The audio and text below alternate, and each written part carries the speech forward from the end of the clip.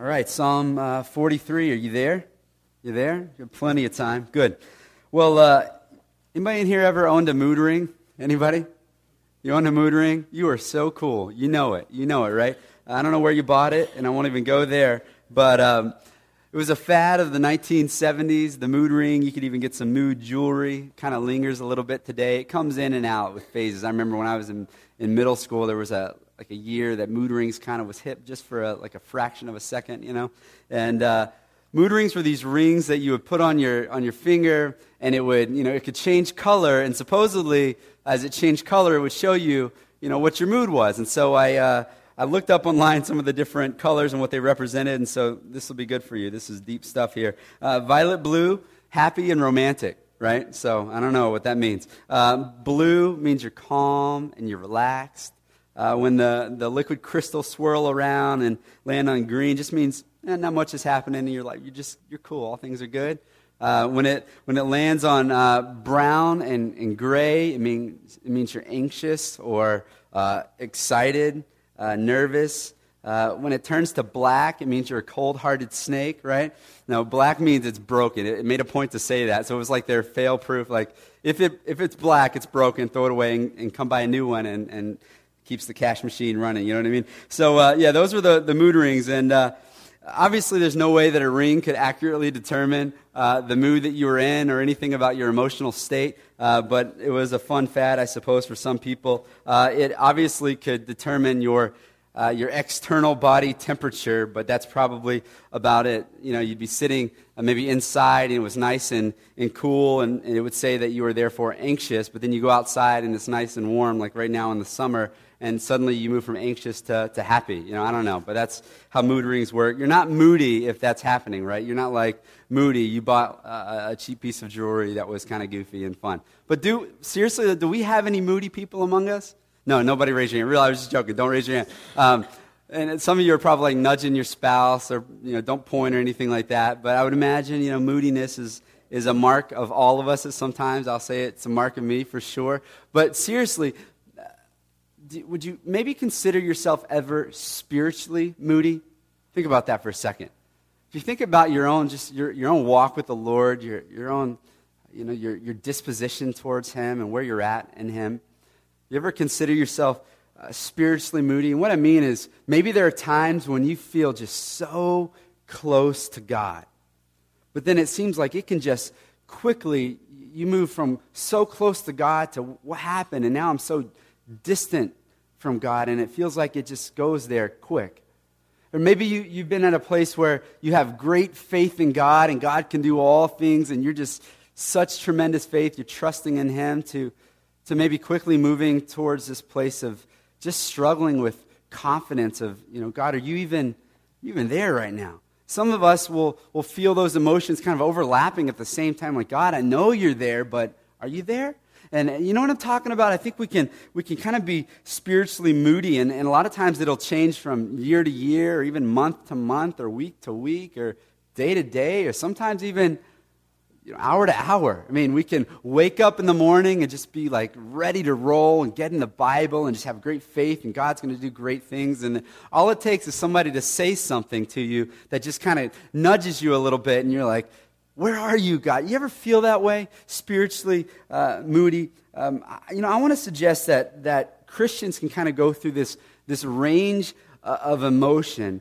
Some people obviously more than others, and you don't have to name anybody, but I'm sure you're thinking of somebody who's a little bit emotional. But it doesn't mean that you're not authentic in your faith. What it might mean is that you're human, right? That we're emotional beings. We were made in the image and likeness of God, Genesis chapter 1:26 says. And we can read through the Bible and see that God emotes, that there's times where we see God's wrath and He's angered with a righteous anger. There's times when God is moved with compassion and love and all of these vast array of emotion. And so if we're made in His image and likeness, we're emotional beings, and it can be a really good thing, or it can also be a really bad thing, depending on how we respond.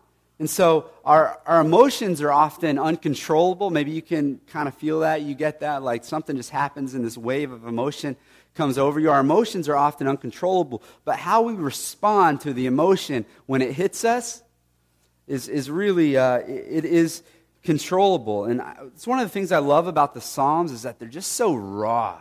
Maybe you've noticed that as we've been going through them. They're just so raw, and we can see God's people and how they interact in some really, really tense circumstances, and we just can kind of feel the emotion. And so in this particular instance here in Psalm 43, it really is just a great kind of case study for us on moody in the faith. And so it's just 5 verses, but for us it's a really powerful example to how we can respond in our midst of a tendency to be spiritually moody. And so let's look at Psalm 43, and I want to look at just start by reading the first 5 verses. And so let's read them together. It says, "Vindicate me, God, oh my God, and defend my cause against an ungodly people. From the deceitful and unjust man, deliver me. For you are the God in whom I take refuge. Why have you rejected me? Why do I go about mourning because of the oppression of the enemy? Send out your light and your truth. Let them lead me.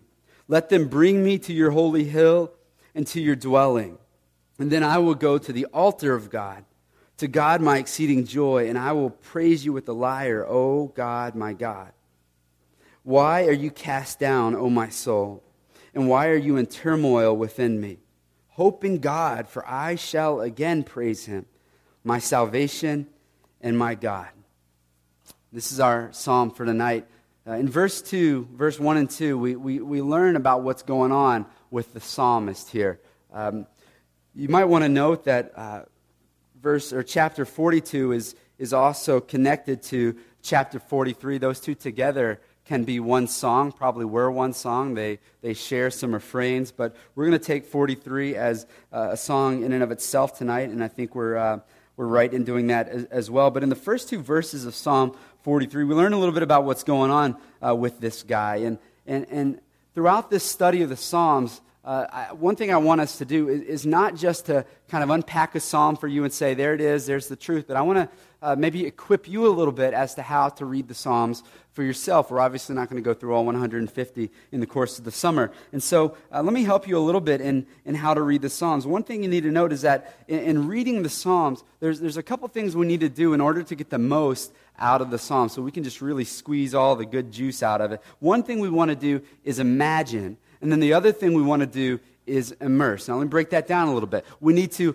imagine. In other words, we need to imagine the kinds of situation that the author might be in that would evoke the kinds of emotion and declarations about God that he's saying or singing in the psalm. We need to imagine what kind of situation he might be in, because the Psalms, a lot of times as we read through them, we'll get the emotion, we see that, but oftentimes we get very little backstory. And so it's important to maybe just kind of try to picture, like, what would squeeze out of this guy this kind of emotion. And so we imagine, with the help of the text, what has been happening to lead to some of these words. Has he been hurt physically, or maybe just emotionally?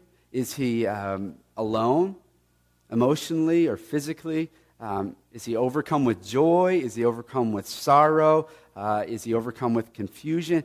What's going on? Imagine, with the help of the text, what is going on with our author, or any author in the psalm. Try to imagine it, try to picture it. And then what kind of situations would cause him to ask these unique questions that come out in different songs, and what kind of situations might cause these words to come out of his mouth, and what maybe would his enemies have done that would cause him to say something so boldly throughout the psalm. So imagine those things. The next thing we want to do through our psalms is not just imagine, but then we want to immerse. We want to move from imagine to immerse, and so we want to immerse ourselves into the situation of the psalmist. And so for you, when you read a psalm, maybe you can put yourself in that situation, and you're in a similar situations, or chances are that maybe someday you will be in a situation similar to the psalm, whatever psalm you're reading. And so we should immerse ourselves in it and seek to learn from the way a psalmist will respond. And so here in Psalm 43, 1 and 2, we can do that. We can imagine with the help of the text, we can then immerse, and then we can learn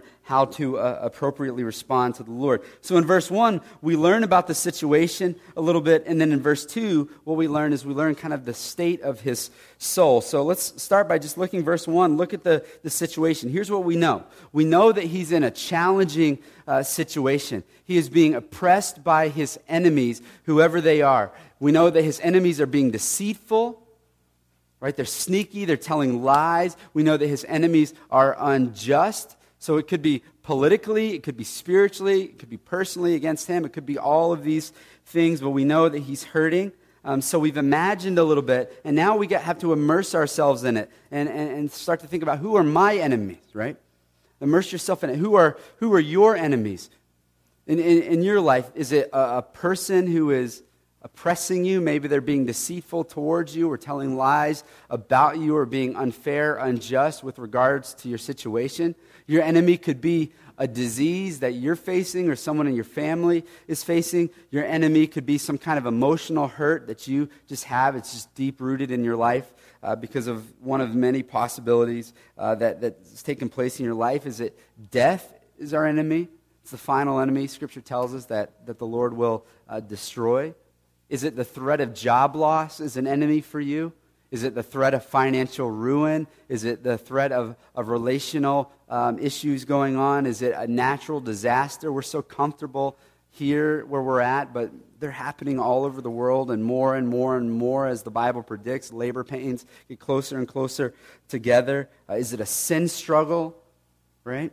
What is your enemy? And we have different enemies throughout the course of our lives. But what we need to do is imagine and then immerse and put ourselves right in that position and kind of replace the psalmist with ourselves so that we can learn how to respond appropriately as we read the Psalms. And we can learn here in this particular instance under his example. It's important to learn from the example of the Scriptures. I know that in our culture we just have some terrible, terrible examples of how to respond against our enemies. Carrie Underwood says, here's what you do. You take your key and you dig it into the side of his pretty little souped-up four-wheel drive, right? You know that? Reality television will say, vote him off the island or vote him out of the house. We can't do that in life, can we? We can't just say, I'm done with you. No, we have family. We have issues that come up, right? And so reality television in that regard gives us kind of a bad example as to what to do with people who have wronged us. Politics will say, smear their name, right, so that all will see. But instead, what we should be doing is first saying, what would the Lord have me to do, and what are some examples that He's given me in Scripture that I might be able to follow to respond appropriately. And so we've got this situation here that he's in, and maybe we've immersed ourselves in it. And you can say, okay, I have some enemies, and I can relate with that a little bit. Maybe some of you, I'm gonna venture to say maybe many of us can relate with not just his situation, but even more so relate with the state of his soul. Look at verse 2. I want to read verse 2 again. He says, "For you are the God in whom I take refuge. Why have you rejected me? Why do I go about mourning because of the oppression of the enemy?" So I told you this is kind of a case study of a spiritually moody psalmist. And I mean that with no disrespect whatsoever, because this is all of us at some season in life that we can be kind of spiritually moody. You ever there? You're spiritually moody. Look at that first line of verse 2. He says, "For you are the God in whom I take refuge." This is like great, powerful declaration. You are the God in whom I take refuge. I trust in you. You're awesome. You're faithful. But in the next part of the sentence, why have you rejected me? Like in the same sentence. You are right here, God. I trust you. I take refuge in you. God, where are you? Can you relate with that at all in your life? Like he's right here. I feel his presence. And then like an hour later, God, where are you? Or maybe even in the same moment, you have this deep-rooted understanding, no, he's God, and you're fighting in your mind, you're wrestling, I know he's there, I've seen him move, but are you there, God? And you kind of are a little bit moody in your walk, and you wrestle a little bit, and It kind of sounds like that saying, like so close but so far away. You ever feel that way with God? Like, yeah, I know he's close, but sometimes at the same, he's so far away, right? The psalmist seems to have what I want to call tonight a split soul. He's got a split soul. And we use that word soul because down in verse 5, he says, why are you downcast, O my soul? So in one part we have his soul's downcast and struggling and like, what's going on? Where are you, God? Man, it is so hard right now. But in the other breath, he's saying, God, you are right here. I take refuge in you. I know it. I deeply know that you're here. But are you here? Where are you? I feel like you've rejected me. I'm cast down. And then he goes on to the second half of verse 5. Hope in God. He's got kind of seems like a split soul. You ever been there? I trust you, God. Where are you? I deeply believe in you, but at the same time I have doubts. I'm confident that you're going to be victorious. But are you going to really win this battle that I'm in the middle of and feel a little bit divided? And for that very same reason, David says in Psalm 86, verse 11, he says, O Lord, unite my heart to fear your name. Because he knows that his heart is divided. Like, God, I don't know. This is hard.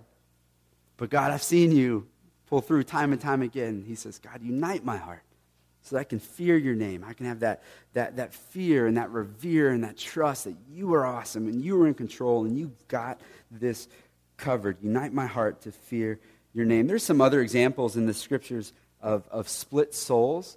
You can think about in Matthew chapter 14, 29 through 30.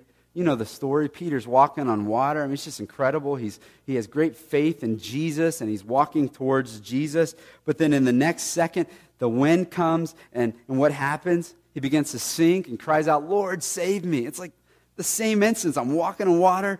Lord, save me, right? It's crazy.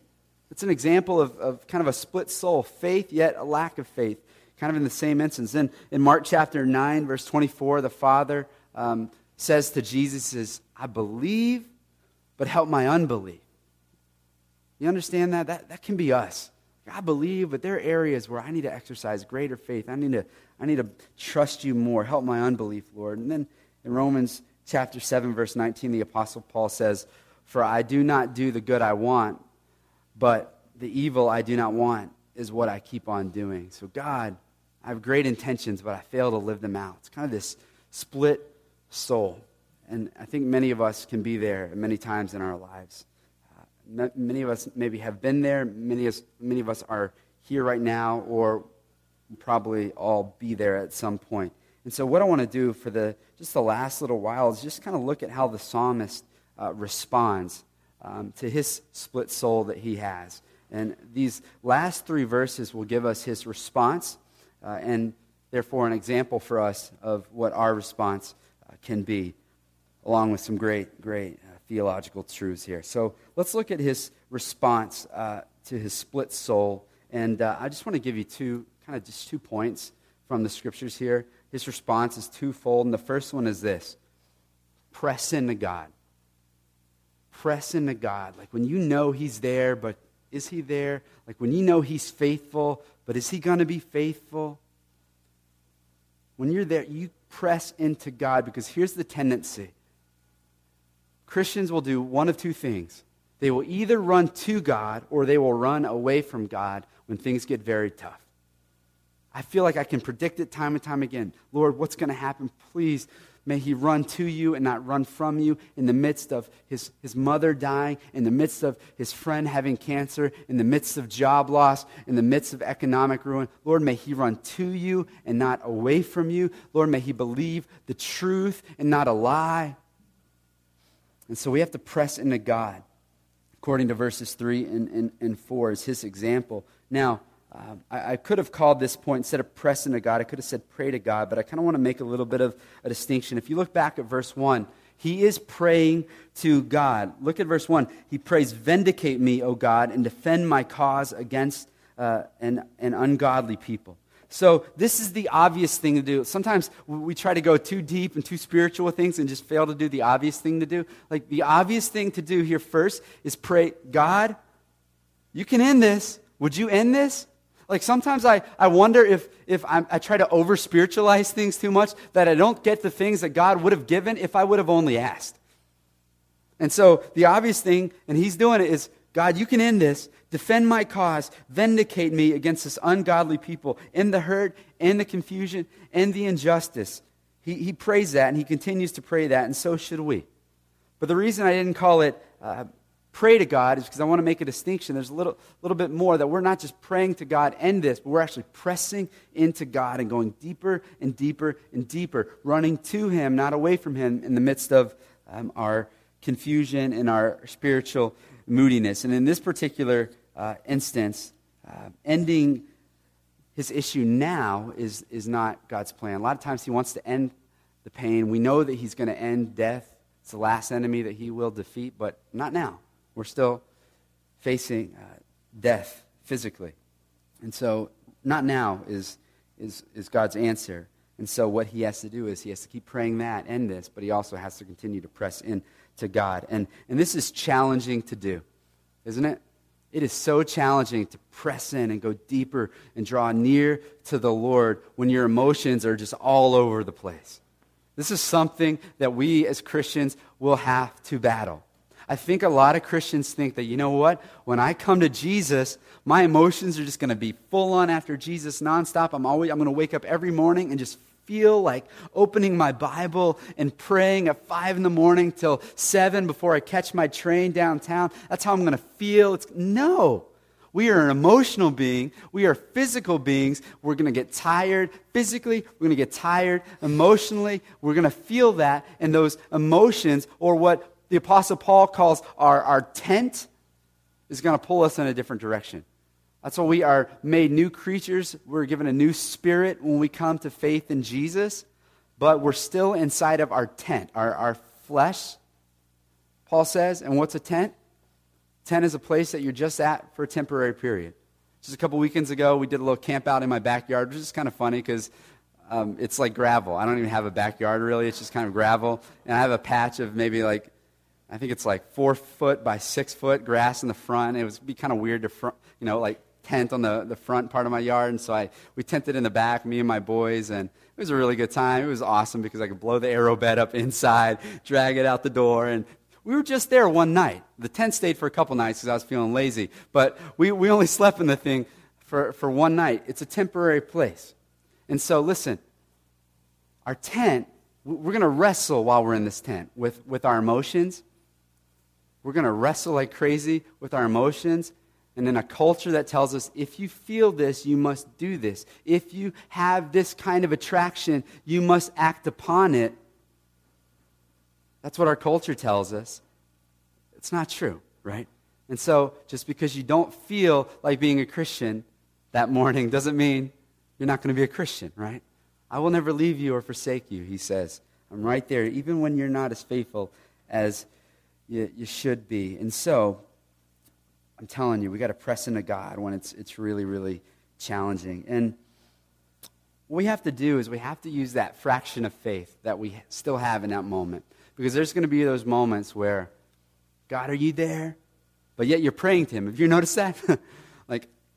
God, are you there right now? You must kind of believe it because you're talking to him right now, right? And so you take that fraction of faith, and with that fraction of faith that God in his grace has you believing, you press forward. And look what this psalmist does with that fraction of faith. First, let's read again verse 3. We'll call it A, the first piece there. He says, remember, he says God has rejected him. So God, you don't care about me. You dumped me. It's over, right? But yet, he says, send out your light and your truth. Let them lead me. So this is something that we need to do. And this is going to be a kind of a building prayer that we're going to have to ask as we press into God. The first one is, God, lead me. Lead me. I know that my emotions are just up and down and all over the place. Lead me. Would you lead me? Particularly here, he says, send out your light and your truth and lead me. So in other words, as the fog rolls in whatever situation you're in, you can barely see, or your eyes are cloudy with tears and you can't even see things crisp, God, would you lead me in this moment? lead me, and shine light upon the truth so that I don't run from you and believe a lie, but that I would see the truth, that you would shine light on it. Lord, lead me there. That's why in Ephesians chapter 1, verse 18, the Apostle Paul says to the church there that they have had the eyes of their heart enlightened, right? That God has put light upon what they couldn't see, and particularly in their own heart, He's enlightened the eyes of their heart. That's why we sing songs like, "Open the eyes of my heart, Lord." It's from Scripture, right? And so we need God to lead us and shine light on the truth so that we can see. The next thing, look at verse 3, the second half, 3b. We need to ask God to lead us to the gospel. So don't just lead us, but lead us to the gospel. And the gospel is good news, right? Lead us to the gospel, particularly the gospel. Look at 3b. Let them bring me to your holy hill and to your dwelling. We'll take 4a as well. Then I will go to the altar of God. And so not only do we need God to lead us, but we need God to lead us to the gospel, right? That God's truth is the gospel, the good news of Jesus. And so for them, and this psalmist in particular here, he's saying, God, lead me to your holy hill and to your dwelling. So maybe through this truth, as we seek to imagine where this psalmist is at, maybe we can imagine that he's probably in some kind of position where he can't get to Jerusalem. He can't get to the temple. And he's saying, God, I just want to be there. Lead me to your holy hill. He could be just speaking just figuratively, like, God, I want to be where you're at. I want to be in your presence. I want to be at your altar, right, where you atone for my sin, right? For us today on this side of the cross, as he says, lead me to the holy hill, to your presence, to the altar, we're talking about lead us to Jesus, who's our altar, where the ultimate and final payment of sin has been paid. God, lead us to that. Lead us to the gospel. Lead us to Jesus. Lead me to truth, particularly the truth that Jesus has done for me, what all the animal sacrifices of old couldn't do. Jesus has done for me what no other friend can do or family member can do, that he died for my sin. Lead me to that truth so that in the middle of my confusion, in the middle of my emotion, in the middle of my wishy-washiness, make up words every now and again, in the middle of that, I can see that Jesus is good and he has saved me and he is the God of my salvation, as the very last line of this psalm says. So God, let him lead you. Let him lead you to the gospel. And then next, look at verse 4a. Ask God to lead you to the gospel resulting in joy. Let him lead you to the gospel which will result in joy, in true joy. Look at 4a. And then I will go to the altar of God, to God my exceeding joy. See, joy overflows when you can be in the presence of the Lord. Joy is just the natural result when you fully get what Jesus has done for you. And so he's saying, in the midst of all this confusion, I want to have joy in the truth that you have paid the price for my sin. That's what we call that peace that passes all understanding, where people can look at you and be like, man, life stinks right now. And you can still say amen to that. It stinks. But I have joy in Jesus. People can look at you and be like, what is up? You have every reason to be miserable, but you're not. See, so many Christians, when we're miserable, we're miserable. But we should not be miserable. We should have this deep-rooted joy, right? Now, ask God to lead you. Ask God to lead you to the gospel. Ask God to lead you to the gospel that results in this settling joy that's deep in your heart.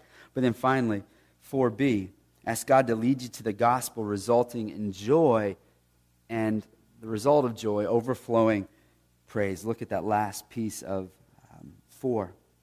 And I will praise you with the lyre, O God, my God.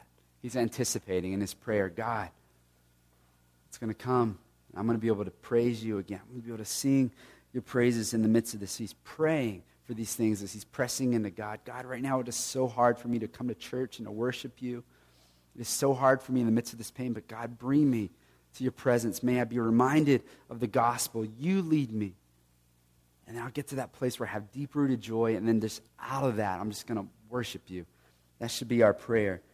Like he prays as he presses in. So we've been looking at the appropriate response to a split soul.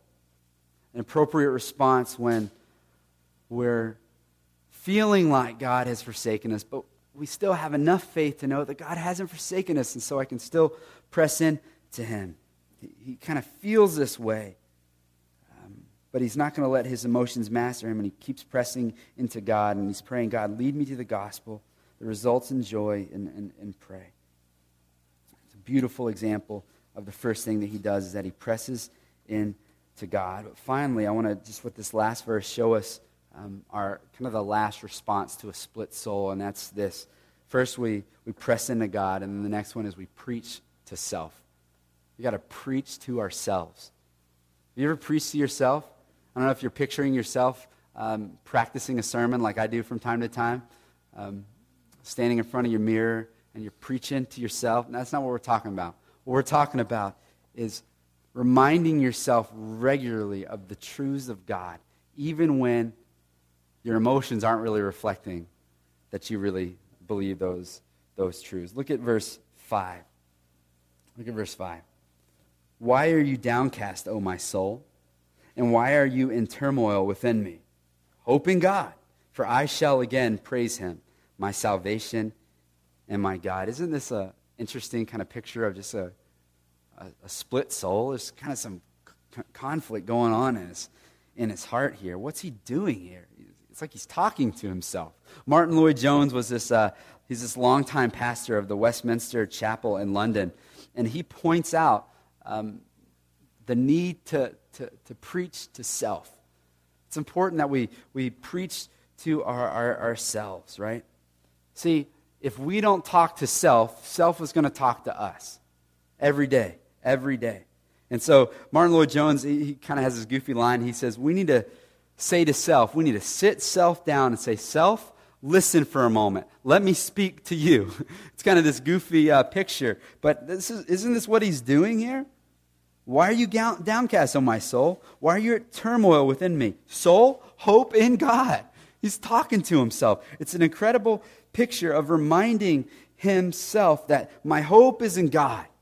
That though I'm like being beat up by my enemies, maybe physically or maybe just emotionally, we know they're being deceitful about him and towards him. Your hope is in God, right? And he is my salvation. He is the one who saves me. And so preach those truths over and over and over to yourself. I have one way that I preach to myself is my alarm on my phone. When it wakes me up every morning, it doesn't say wakey wakey or something like that. It shows up on my phone. It says the gospel.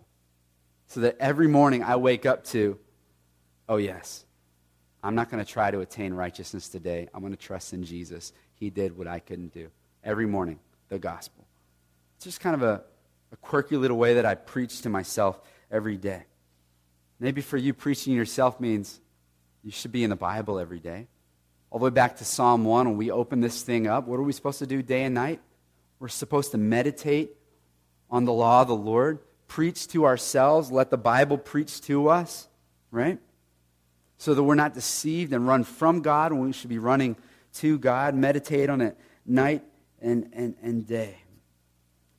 Preach to ourselves. It's essential for your survival that you get the truths of God before you constantly. I feel like he's not here. No, he is here. It's right here, soul. You got to know this. Think back to your last year. Think back to your 5 years ago. Think back to last week. You've seen him prove himself faithful time and time again. Think back to the examples of his faithfulness in the Word. He is there even though you feel like he's rejected you. Self, do you hear this? He's there. That's why we memorize Scripture. That's why we journal when God does something really cool in our lives so that we don't forget about it. That's why we share testimonies. We've had times where we come up here and people will share a testimony about what God's done so that later on we can be, no, I remember what God did in his life when he was in that situation. Or so that when the person who's sharing the testimony, maybe a year down the road, is struggling and starts to go astray from the Lord, we can grab them by the collar and say, come back. Let me remind you of what you said. Preaching to self. and particularly preaching the truth of the gospel. That you can't do this without Jesus. So, we looked at the split soul. Some of us in here are right in the middle of a split soul right now. Others of us in here, you're going to probably struggle with the split soul at some point. And in those moments, press into God. Keep pressing into God. Don't believe the lie. And keep preaching to self. Get that truth in front of you. Make very practical commitments so that the truth of God is always in front of you. The way my wife and I do that, another way, is we say we are not missing church, period. Like there's a million excuses, and some of them maybe are legitimate, but we're just not going to miss church. Vacation, we're going to make every effort to go to church, right? Because you let a little excuse come in, and then there's always something, it just grows. And we want to preach to ourselves, and so press into God, preach to self, let it lead you to truth, the truth that is so close but so far away at times in our lives. And so I want to close this out maybe by just giving us some time to respond. And there's maybe all kinds of things that we personally need to respond to. Maybe you're at a place right now where you were close to God and now you're distant from God.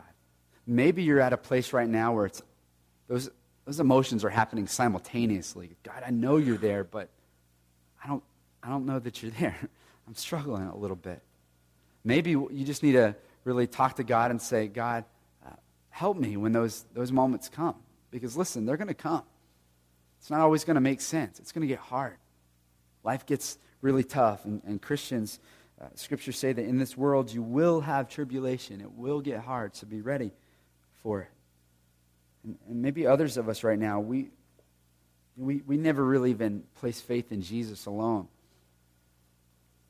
Trusted in what he did on the cross. And maybe that's what you need to do in this moment. You say yes to Jesus. Yes, I will follow you. Yes, I will turn from my sin and myself and turn and trust you and what you've done on the cross by nailing my sins to the cross. Because of your perfection, only you could do that. You died as my substitution. You resurrected to life, and you sit at the right hand of the Father, reigning supreme as King. God, Jesus, be King of my life. Some of you need to do that. It's foundational. That is the first thing that you do. Whatever you need to do in this moment, can we just take some time in silence before we sing and respond, just in prayer. So take a moment to close your eyes and just think on the Lord. Again, maybe you need to confess to him that you've been running from and not to him. Maybe right now you need to just start pressing into him. Let God lead you to the gospel, resulting in joy and praise. Or you can praise him again. Maybe right now, in just a minute as we sing the truths of the gospel, the good news of Jesus, you need to hear those and let those be preached to you in song. And be reminded of those. And then you do it tomorrow and the next day and the next day. And again, some of us maybe just need to call out to him right now and say yes to Jesus. Take a moment, and then we'll sing.